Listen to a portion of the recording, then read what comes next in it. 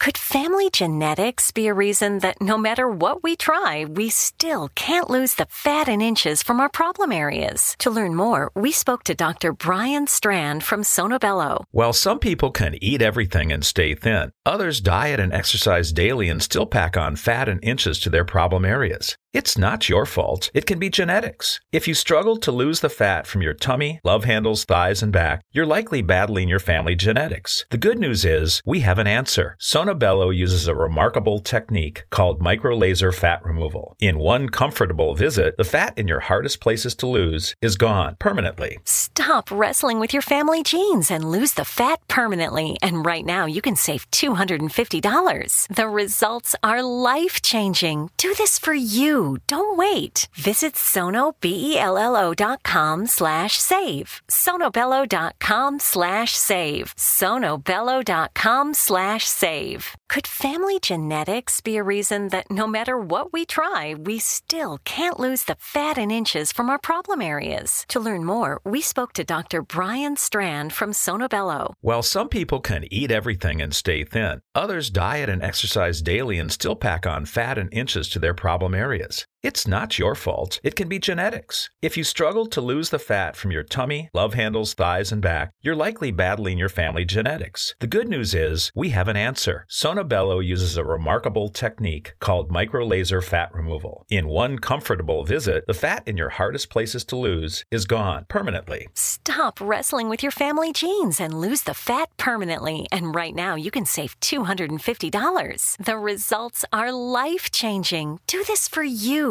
Don't wait. Visit sonobello.com/save. sonobello.com/save. sonobello.com/save. All Hit Radio.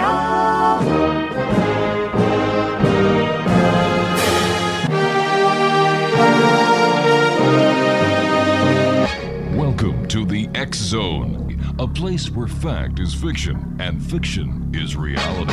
Now, here's your host, Rob McConnell.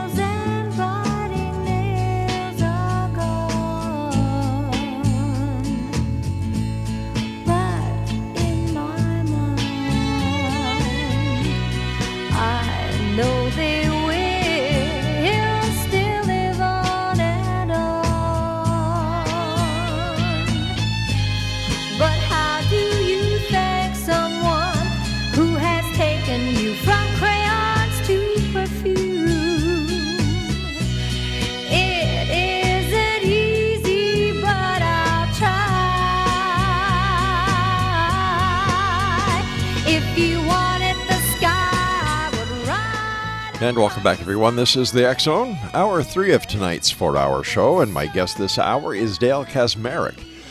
And Dale is the president of the Ghost Research Society and director of Excursions into the Unknown, Inc., the only year-round ghost tour of haunted Chicagoland locations. Dale has been actively investigating ghost hauntings and poltergeist phenomena since 1975 and is active in a number of organizations, including American Association for Electronic Voice Phenomenon, Society for the Investigation of the Unexplained, International Fortean Organization, and the prestigious Ghost Club of England. Now, Dale has been active for 46 years in the field and has investigated over 4,100 cases, both public and private. He has accumulated what must be the largest collection of authentic ghost spirit photograph collection in the world, and has taught workshops, classes, and seminars on the subject of spirit photography and ghost hunting techniques. Joining me now is Dale KACZMAREK. And Dale, welcome back to the show. Well, thank you, Rob. Nice to see you again. Nice talking to you. And how has the COVID situation been for investigators like yourself who, just go out there and do your very best to find out what is going on and help the people who are experiencing the paranormal activity? Well, unfortunately, I didn't get too many calls from private clients because of the COVID situation out here. Mm-hmm. but we were doing a lot of public places, keeping the number down in my group to a manageable number. And of course, we were wearing masks and just being very careful, until the vaccine came out. So, now it's getting a little bit better here in Chicago. The positivity rate is down to about 2.2%, which was good. It was down to below 1% at one time, but then that Delta variant kind of kicked in. So we're kind of getting back to some sort of sense of normalcy right now. Was there any difference in the paranormal activity while COVID was at its peak? I didn't actually notice any. You would think I would still get the kind of the same amount of calls from people, and different ideas that we were putting together, for our group to do. But I didn't really see that, and like I said, I really didn't get any calls at all for almost a year and a half from anybody, from a private residence or a private location, private business that had, activity that they wanted to check out. So I think a lot of it was due to just the COVID scare, to people just, unsure who had it and who didn't. Right. How have you investigated over 4,100 cases? That's a phenomenal amount of investigations. Yeah, we do quite a number of investigations on a yearly basis with the Ghost Research Society. Just to kind of give you a couple of examples of things we did, this year. We went down to Tennessee, a trip to Tennessee, and during that trip to Tennessee, we were doing multiple investigations every day we were down there for 4 days. And we were down to places like the Bell Witch Cave, Fort Donelson, some Civil War battlefields that were down there. Part of the John Bell farm from the actual Bell Witch. And we fit so much just in those 4 days alone. You would think that, okay, you might do like one investigation a day. That's just not us. We try to squeeze in as much as we possibly can. So sometimes we were going to locations, we might be there for an hour, 2 hours, 4 hours, depending on how long it took us to investigate and move on to something else. And we did a trip to Iowa where we investigated like the Buddy Holly crash site, for instance, which is pretty cool, and some places down there, the Ballistic Axe House and the Farrar School and some other locations. And I went to Indiana, to Wisconsin. We had 4 days in Gettysburg. So we were extremely busy this year. Last year, maybe not as much. On the average, I think we probably do, at least 40 plus, maybe 50 plus investigations in a year, depending. And that's really just on weekends. And sometimes I'm able to squeeze in things during the week with my group as well. So it really does begin to add up pretty quickly. How many are there in your group? We have roughly about 25 members, and they're kind of all across the country. We have Nicole Strickland, who was on earlier on the show. She's my California state coordinator. I have Randy Liebeck, who's my New Jersey state coordinator, Nancy Gust, Kentucky state coordinator. And we have people all across the country. Most of the core group here is in the Chicagoland area and the suburbs. Now, what have you been able to establish over the last 46 years of being a paranormal investigator? What have we learned over those 46 years? Well, we've learned quite a bit, especially when it comes to advancement of equipment. When I first started out in the mid-1970s, my only equipment basically was a 35 millimeter camera, a cassette tape recorder, and my EMF meter was an ordinary compass.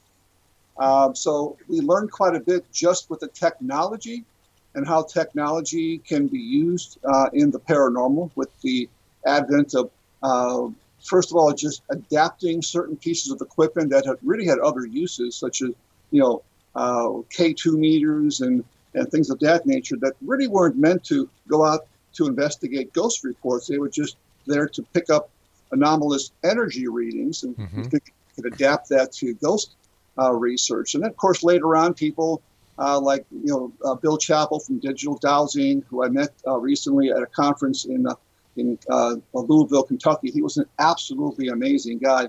People like himself and others began to specifically design equipment for the express purpose of ghost research. So I think that was number one.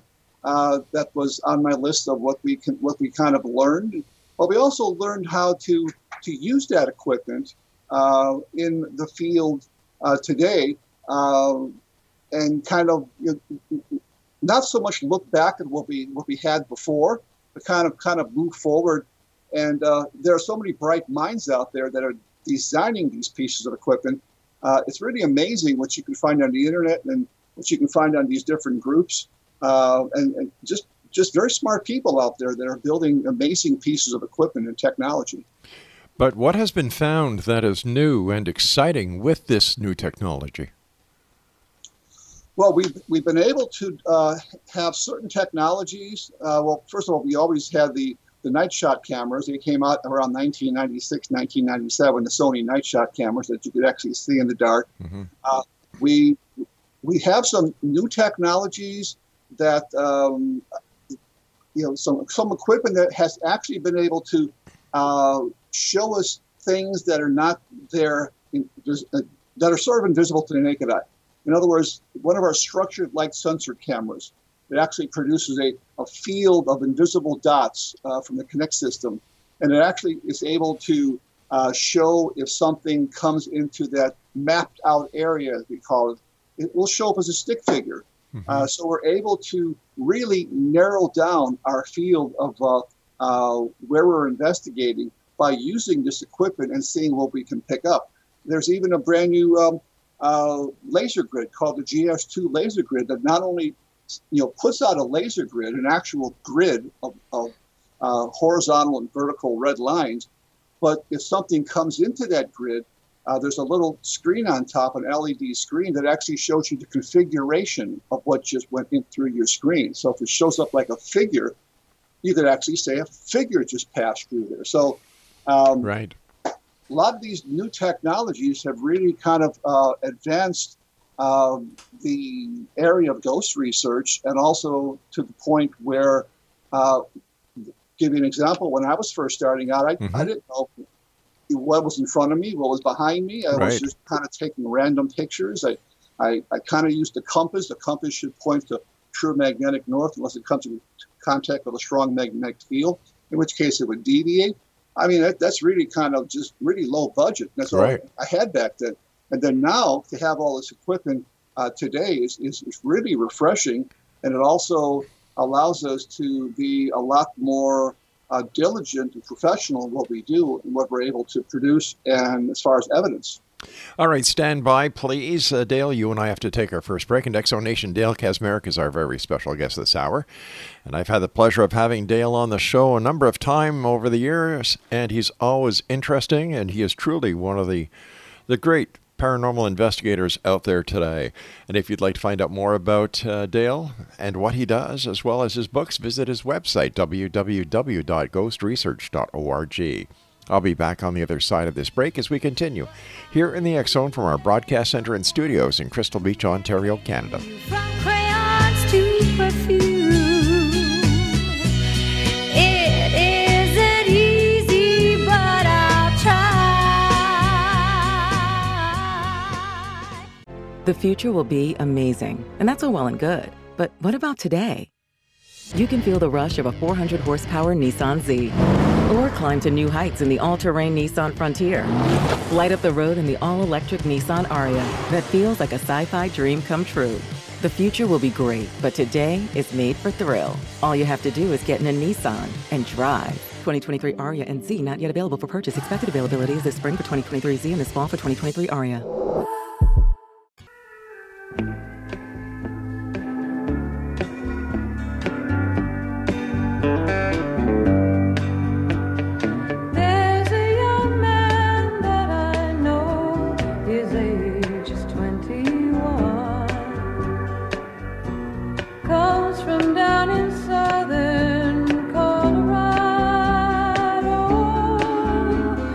Just out of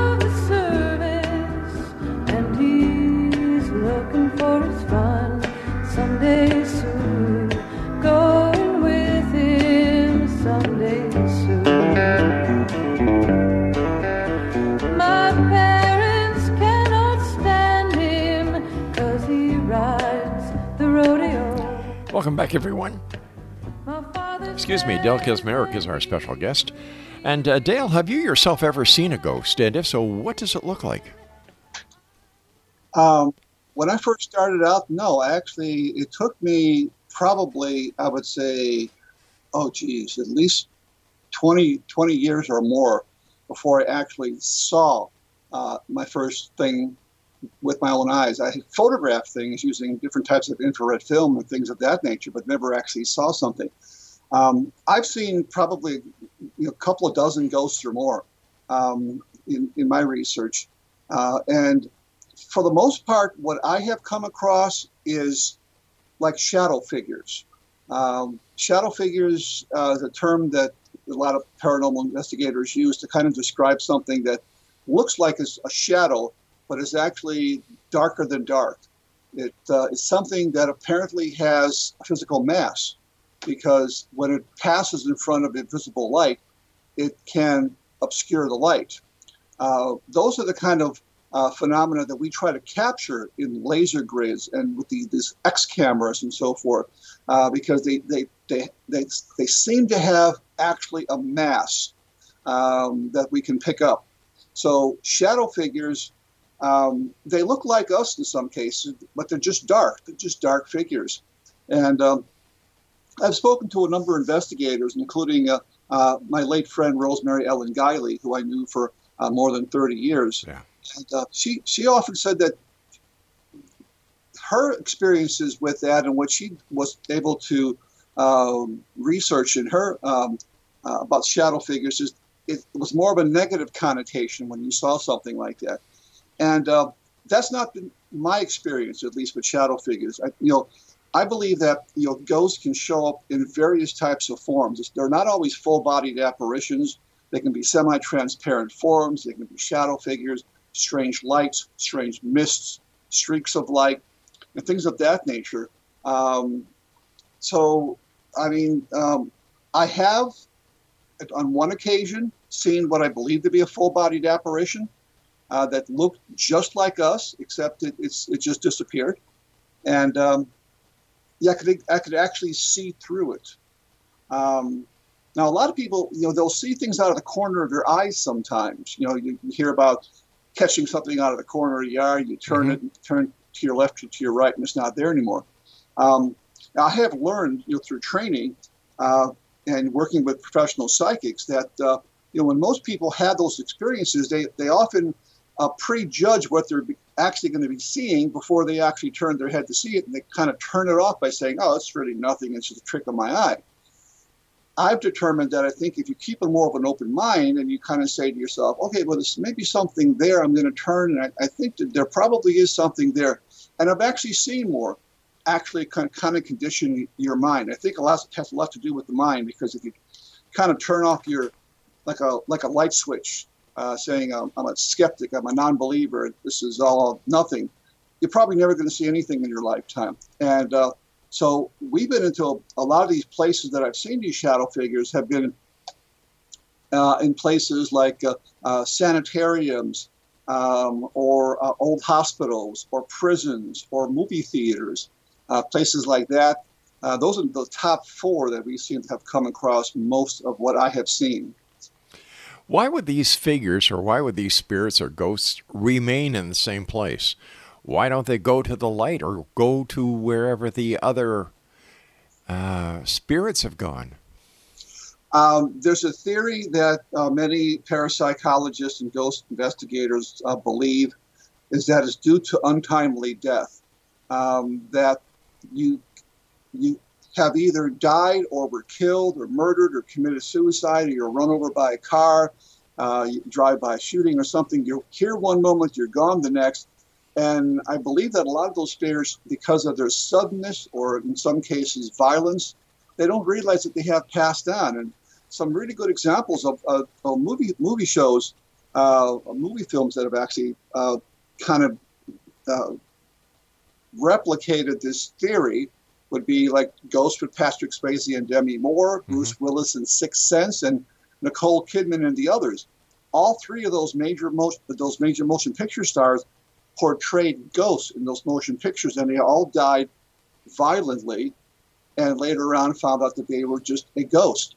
And that's what I think happens a lot. Now, I've heard that theory about, kind of going to the light. And I have a theory, if you can indulge me for a second here. Sure. We know what ghosts look like ourselves because some people have seen them. They're depicted in magazines, newspaper articles, books, periodicals, and so forth. But we don't know what we appear to a ghost. For all we know, we might appear to a ghost as a life force, as an energy, as a white light. So if you tell the spirit to go to the light, to move on, you might be telling the spirit to just find the nearest person to attach itself to, because we don't know, again, what we look like to a ghost. So I always say that if we, I don't get involved actually in moving on spirits, but I have worked with people that have done that. And what they normally do is they say, reach out to friends and loved ones on the other side who have passed over for guidance. Because some people just don't want to let go of physical life because either they've died tragically, emotionally, violently, or they are emotionally attached to a building, a structure, an individual, or something like that. And they're going to stick around for a while until their own free will, they just get tired and they move on. But if this is why the ghosts remain because the suddenness of their death, would there not be more and more ghosts roaming the earth each and every day? That's a good question, and I've often been asked that, and I've often been asked, well, why isn't everybody a ghost? Because people die all the time. It's just sometimes the way you die. And again, I don't think there's actually any scientific theory or a hypothesis that would say, okay, this person died this way, that there's a 90% chance that he or she is going to become a ghost. I think it has a lot to do with certain factors. It has to do with personality, has to do with energy. We have immeasurable energy in our bodies. Einstein said it very eloquently, that energy cannot be created nor destroyed. It just changes form. Mm-hmm. So the energies that we have in our bodies, what happens when we die? Some people say we go to heaven, to hell, to an altered state of consciousness, the great beyond, whatever the case may be. But those that die suddenly or violently, the same thing happens. I mean, sometimes because of that happening, they kind of linger for a bit. In Ghost with Patrick Swayze, he actually did see a light at the end of the movie, if you remember. But then he realized that's where he belonged, and then he finally moved on. And I think, again, not everybody who dies violently is going to come back as a ghost. There's no exact formula for that. I've heard many times where ghost groups and investigators go to the Waverly and other haunted locations. Why do the ghosts tolerate people? Like, isn't that an invasion of their sanctity? Like, they're dead. Why disturb them? Well, I think a lot of people do that to see if when I go to places that are similar like that, I mean, we go there, not as an entertainment. We don't go there as thrill seekers. I mean, we go there to see if there's anything still lingering there, if those people have a last request or something they want, a message they want to get across, to our realm, to maybe family, friends, and members, and so forth. So we do it, to be scientific and also to try to prove, the existence of ghosts. And that's how I got involved to begin with, was to prove life after death. So if I can prove that ghosts exist, I think I've proven that there's a life after death. So the best places to go to prove that would be to places where people, like sanitariums, like prisons and hospitals, where people die all the time and sometimes tragically, to see if they are still around. Because you just can't go to everybody's door and knock on your neighbor's door if they've across the street and say, oh, anything going on here, anybody die here, you kind of be laughed around for that. So you kind of go to places that are kind of well known, that have a history of that type of activity or a history of violence that have been perpetrated by others onto other people.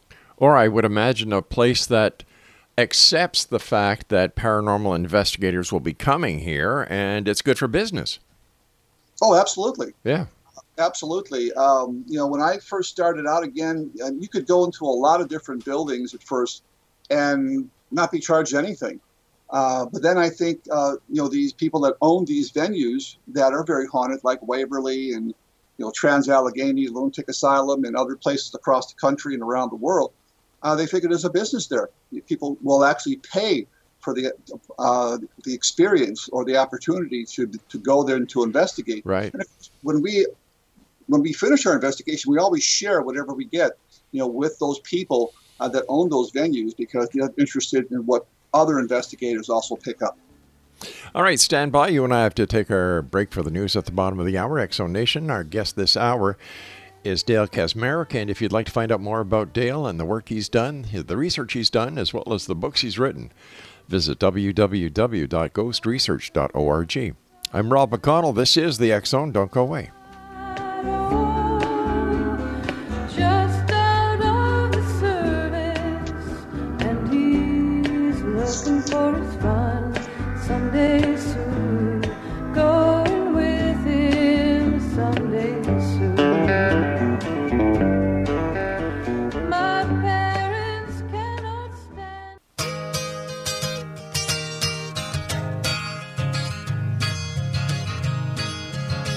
I'm looking through you. Where did you go? I thought I knew you. What did I know? You don't look different, but you have changed. I'm looking through you. You're not the same. Your lips are moving. I cannot hear. Welcome back, everyone. Dale KACZMAREK is my guest. And Dale, what has the para-tourism industry done to legitimate ghost research?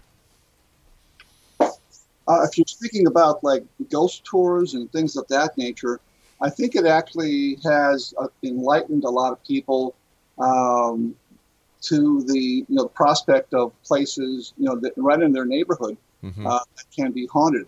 Not everybody is interested in going in and participating in a full-fledged investigation.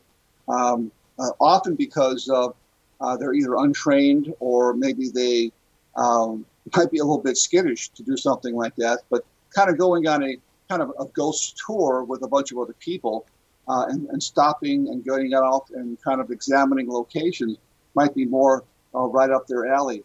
I remember a number of years ago when I was doing something in Trans-Allegheny Lunatic Asylum in West Virginia. We were joined. This was a public kind of a tour / investigation, and they took like 60 people, but they divided them up into like small groups of about 10 or 15 per floor. And a lot of the people that were in the group were there for thrill seekers. In fact, there was actually a couple that was on their honeymoon in Trans-Allegheny, which I thought was kind of humorous.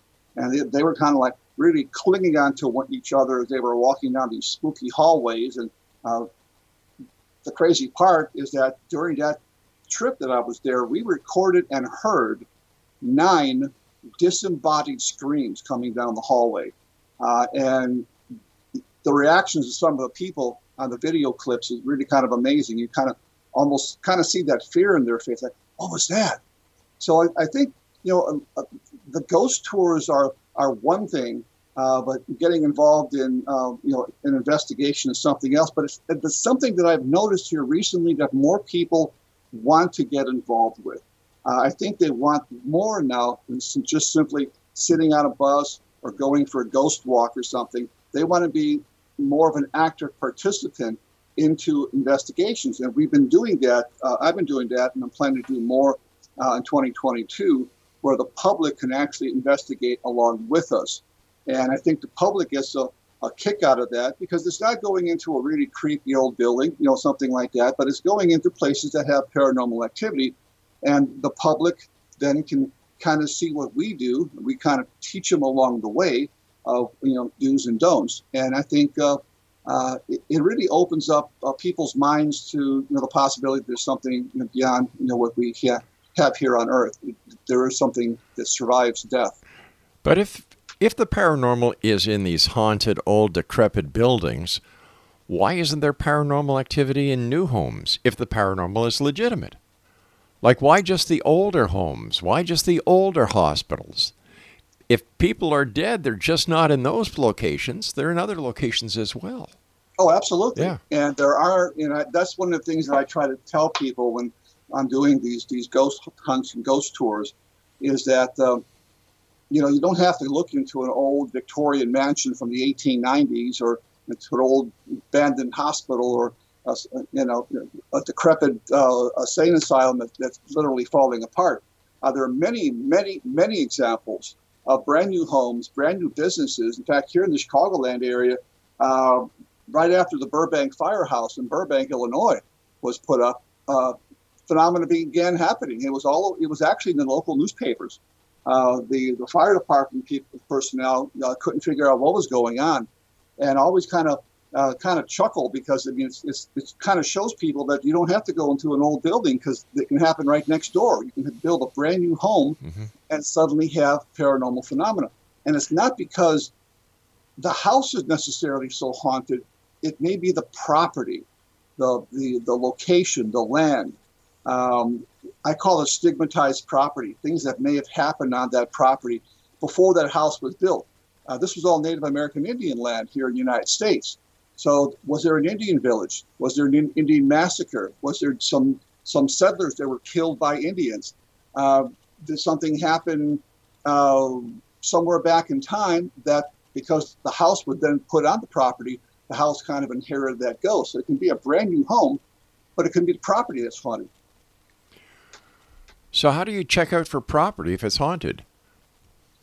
Well, you go back into history and historical societies and libraries and the internet and Wikipedia and whatever options I have. And sometimes a really good source for information. A lot of investigators miss this, and I like to talk to really old people that live in the neighborhood because they are a good source of information because they were here. They may have lived in this house for all of their life, 90 plus years, and they might have seen, things built and torn down, and they might, realize what was here before. Maybe there was a cemetery here that was taken away, and maybe the bodies weren't moved, but the headstones were.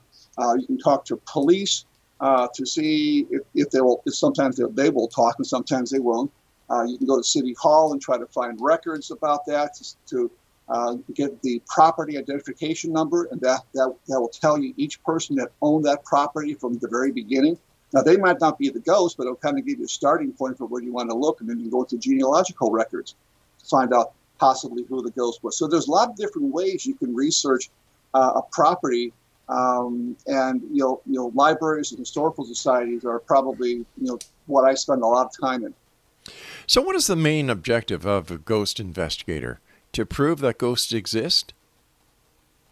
I think to prove that that there is life after death, that ghosts do exist. They don't, like I say, not everybody who dies comes back as a ghost, but it's to show you that there is something beyond death. And I mean, for those that are, I don't usually like to put religion mixed with the paranormal, but I mean, ghosts are talked about in the Bible. They talk about, if you're a Catholic, you say the Father, Son, and the Holy Ghost, or the Holy Spirit. So these things go way back in time, way back to Socrates and Plato and Greek philosophers, the idea of ghosts. So, I mean, I think what we do as paranormal investigators, I think is really kind of twofold in some cases. Some investigators will actually investigate and then also try to help to move the spirits on. We don't do that ourselves. I mean, if we're called in by a client, we just go in there to try to gather evidence, to try to figure out what's going on. If they want to take it to a next level, then I do know people that can, in some cases, coax the ghost to move on through having them reach out to friends and loved ones on the other side. What about these graveyards that aren't Indian or Native American or Native Canadian, where homes have been built or industries have been built? Is there any recorded evidence that these type of bulldozed or moved graveyards where something new has been built are actually haunted? Or is this something that is mostly noticed when it comes to the Native Americans or Native Canadians? It can be both. Give you a good example. When they built the brand new airport in Denver, Colorado, it was built over what they called very sacred Indian land. And there were a number of articles that came out after that claiming there was things going on in the airport. When the H-5 highway in Hawaii was being built, it was being built right through a very sacred Native American and I don't know the actual name of the tribes that are out there, but Native Americans, and they had activity there. Even the movie Poltergeist, that was actually based on a true event, the producer, Tobe Hooper, of that movie, claimed that he actually lived in a house in Texas that was actually built over gravestones that had been moved. I have actually investigated places where there have been graves and bodies found underneath houses that were being built, and obviously activity had been stored up. So it's not always just Native Americans. It can be forgotten gravestones and graveyards. There's a very famous story in Chicago about Lincoln Park. It used to be our first city cemetery that started in the 1830s. And when they began turning into the Lincoln Park Zoo, they began to find bodies all over the place that were indigent people that were buried basically without no headstones, no markers. And eventually they lost track of all this until eventually they began to put the zoo in there and walking trails and lights and sewer systems and water fountains, and bodies started coming out of the ground. You and I have to take our final break for this hour, Dale. Please stand by. And Exonation Dale KACZMAREK is our guest. For more information on Dale and what he does, his books, visit ghostresearch.org. And don't forget, my favorite new radio station is now heard around the world, www.classic1220.ca. The X Zone is a place where people dare to believe and dare to be heard. It's a place where fact is fiction and fiction is reality.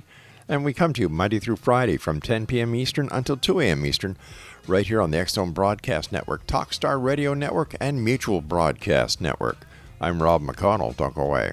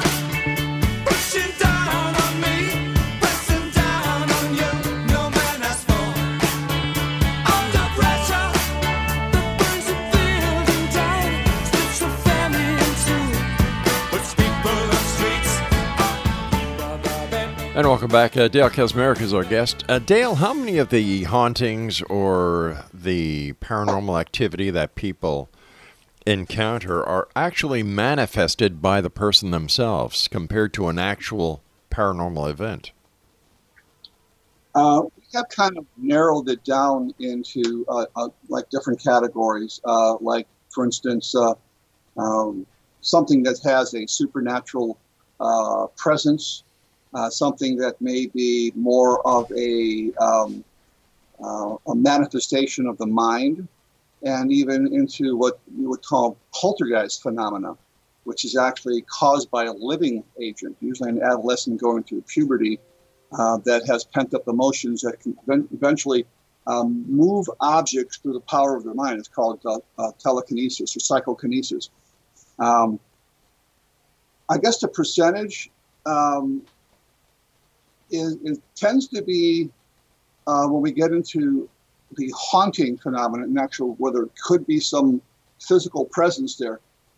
We have subdivided that into two categories, what we call residual, which is kind of like a tape loop being played back over and over again, and an intelligent spirit that actually interacts with people. You see the ghost sees you. There's interaction. There may be a sensation of being touched. There's communication. It may not always be verbal. It can be telepathic. So I think what most people, when they experience something in their homes, it's usually residual in nature. It's usually like a tape loop, something tragic that may have happened. Maybe somebody fell down the stairs. Somebody they killed themselves or something like that. And people will experience sometimes either the last moments of that person's life, or in some cases, like people that were just, for lack of a better term, hanging around. And they say you were a housewife. You might hear dishes rattling at 7 o'clock in the morning. She might be cooking breakfast still. It's things like this that people experience actually more than coming physically in contact with or communication with a discarnate entity. The poltergeist phenomenon is a little bit rarer than that. Again, that's something that can be studied. Ghosts can be studied to a certain extent, but you can't bring a ghost into a laboratory. If there's a person displaying psychokinetic powers, RSPK, recurring spontaneous psychokinetic effect, that person can be brought into a laboratory and studied because it's a living agent. Mm-hmm. Ghosts can't be studied. And that's why, unfortunately, a lot of scientists just kind of poo-poo the whole idea that there are ghosts because they can't be studied. They can't be brought in. They can't be brought into a laboratory environment. But if that's the case, what are you people doing all this work for then? Well, we hope to be able to compile enough physical proof through our investigations using, state-of-the-art technologies to be able to present, papers in colleges to the medical community, to the scientific community, to say, here is our evidence that we have collected. Now, again, we're never going to be able to convince everybody. There's always going to be some people that are skeptics, that are agnostics, they're atheists, they're just total disbelievers. But and I don't try to convert anybody, but I just say, well, here's my evidence, examine it, debate it, and come to your own conclusions. But if your evidence was so compelling, why wouldn't the scientific community get involved? It makes no sense. The scientific community is involved with near-death experiences, so why wouldn't they be also interested in the research that you and other thousands, hundreds of thousands of other paranormal investigators are working on? Because, again, the possibility of bringing a ghost into a laboratory condition is not something that's going to happen. I mean, we can study clairvoyance, ESP, precognition, all these other remote viewing because they're done by living people, and those people can be studied. The J.B. Rhine Institute had done that. The Edgar Cayce Foundation, Society for Psychic Research, they all studied that, and there were a lot of people, even William Roll, who was the preeminent investigator of poltergeist phenomenon, who's a good friend of mine as well.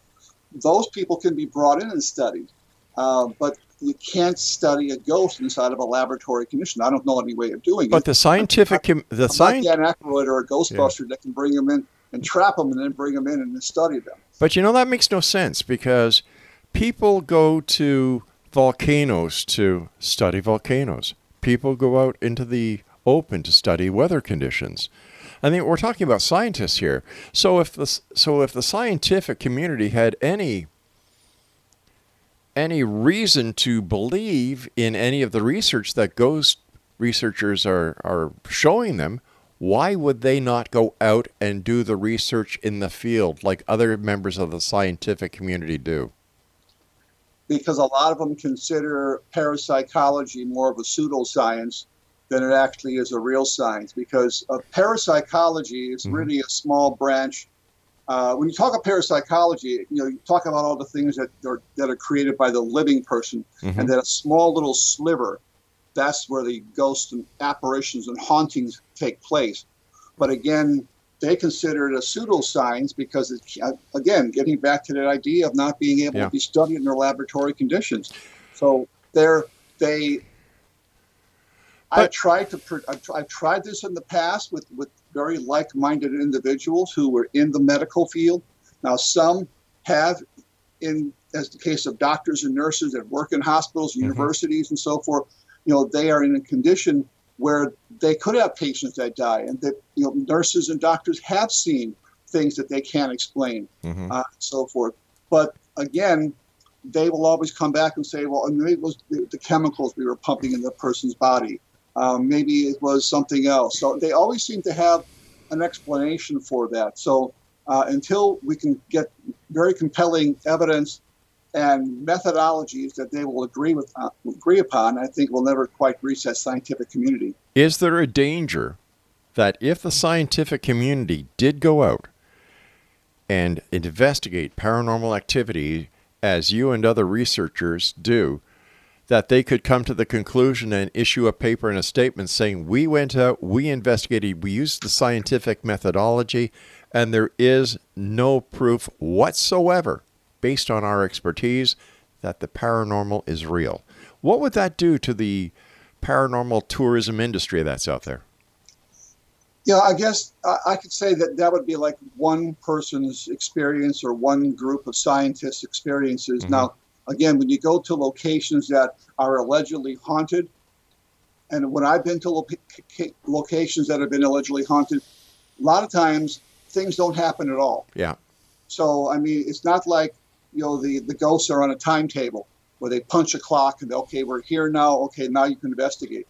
They might go to umpteen different locations and not get a single piece of evidence.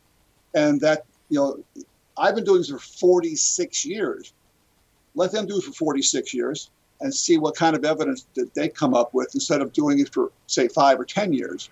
But there's a lot more, I don't like to call myself an expert, but a lot more expertise in what I do than what they might do. They might have, much more money to throw at this as far as government grants and better equipment and, scientists who are PhDs. I'm not a doctor. I'm not even a college graduate. Right. But I think, again, by just going on where kind of our scientific methodology and how we do that seem to produce evidence for us. Now, not all the time. And again, that's what really kind of turns off the scientific community, because, if they don't get evidence right away, they're going to say, oh, there's nothing to it. I just don't think you can block the scientific community in that little box. I think that there's a lot of members of the public who feel the same way. And I know there's a number of members of the media that the only time they pay attention to the paranormal is around Halloween.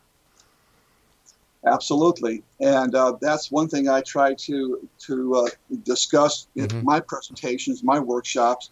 In fact, I'm producing right now a 8-week course on the paranormal that'll be available for people to study, kind of leaving kind of my legacy behind of how to go about investigating. Right. People have probably more experiences, the general public, than scientific communities, scientists, medical doctors, PhDs, because there's more of them. There's more just ordinary people out there. And those ordinary people, they tell me a story. Who am I to just believe what they say? I was not there when it happened. Yeah. I can't tell you that you're imagining it or something. I try to ask the proper questions to see if there is reasons that you might experience something like this. Are you on drug medications? Yeah. Hey, Dale, I hate to do this, but we've just run out of time for tonight. I want to thank you so much for joining us on X-Zone Nation. If you'd like to get more information about Dale KACZMAREK, visit his website at www.ghostresearch.org. Are you a believer or are you a skeptic? Send me your email, xzone@xzoneradiotv.com. I'll be back on the other side of this break as we continue Halloween week here in the X Zone with yours truly, Rob McConnell. Don't go away.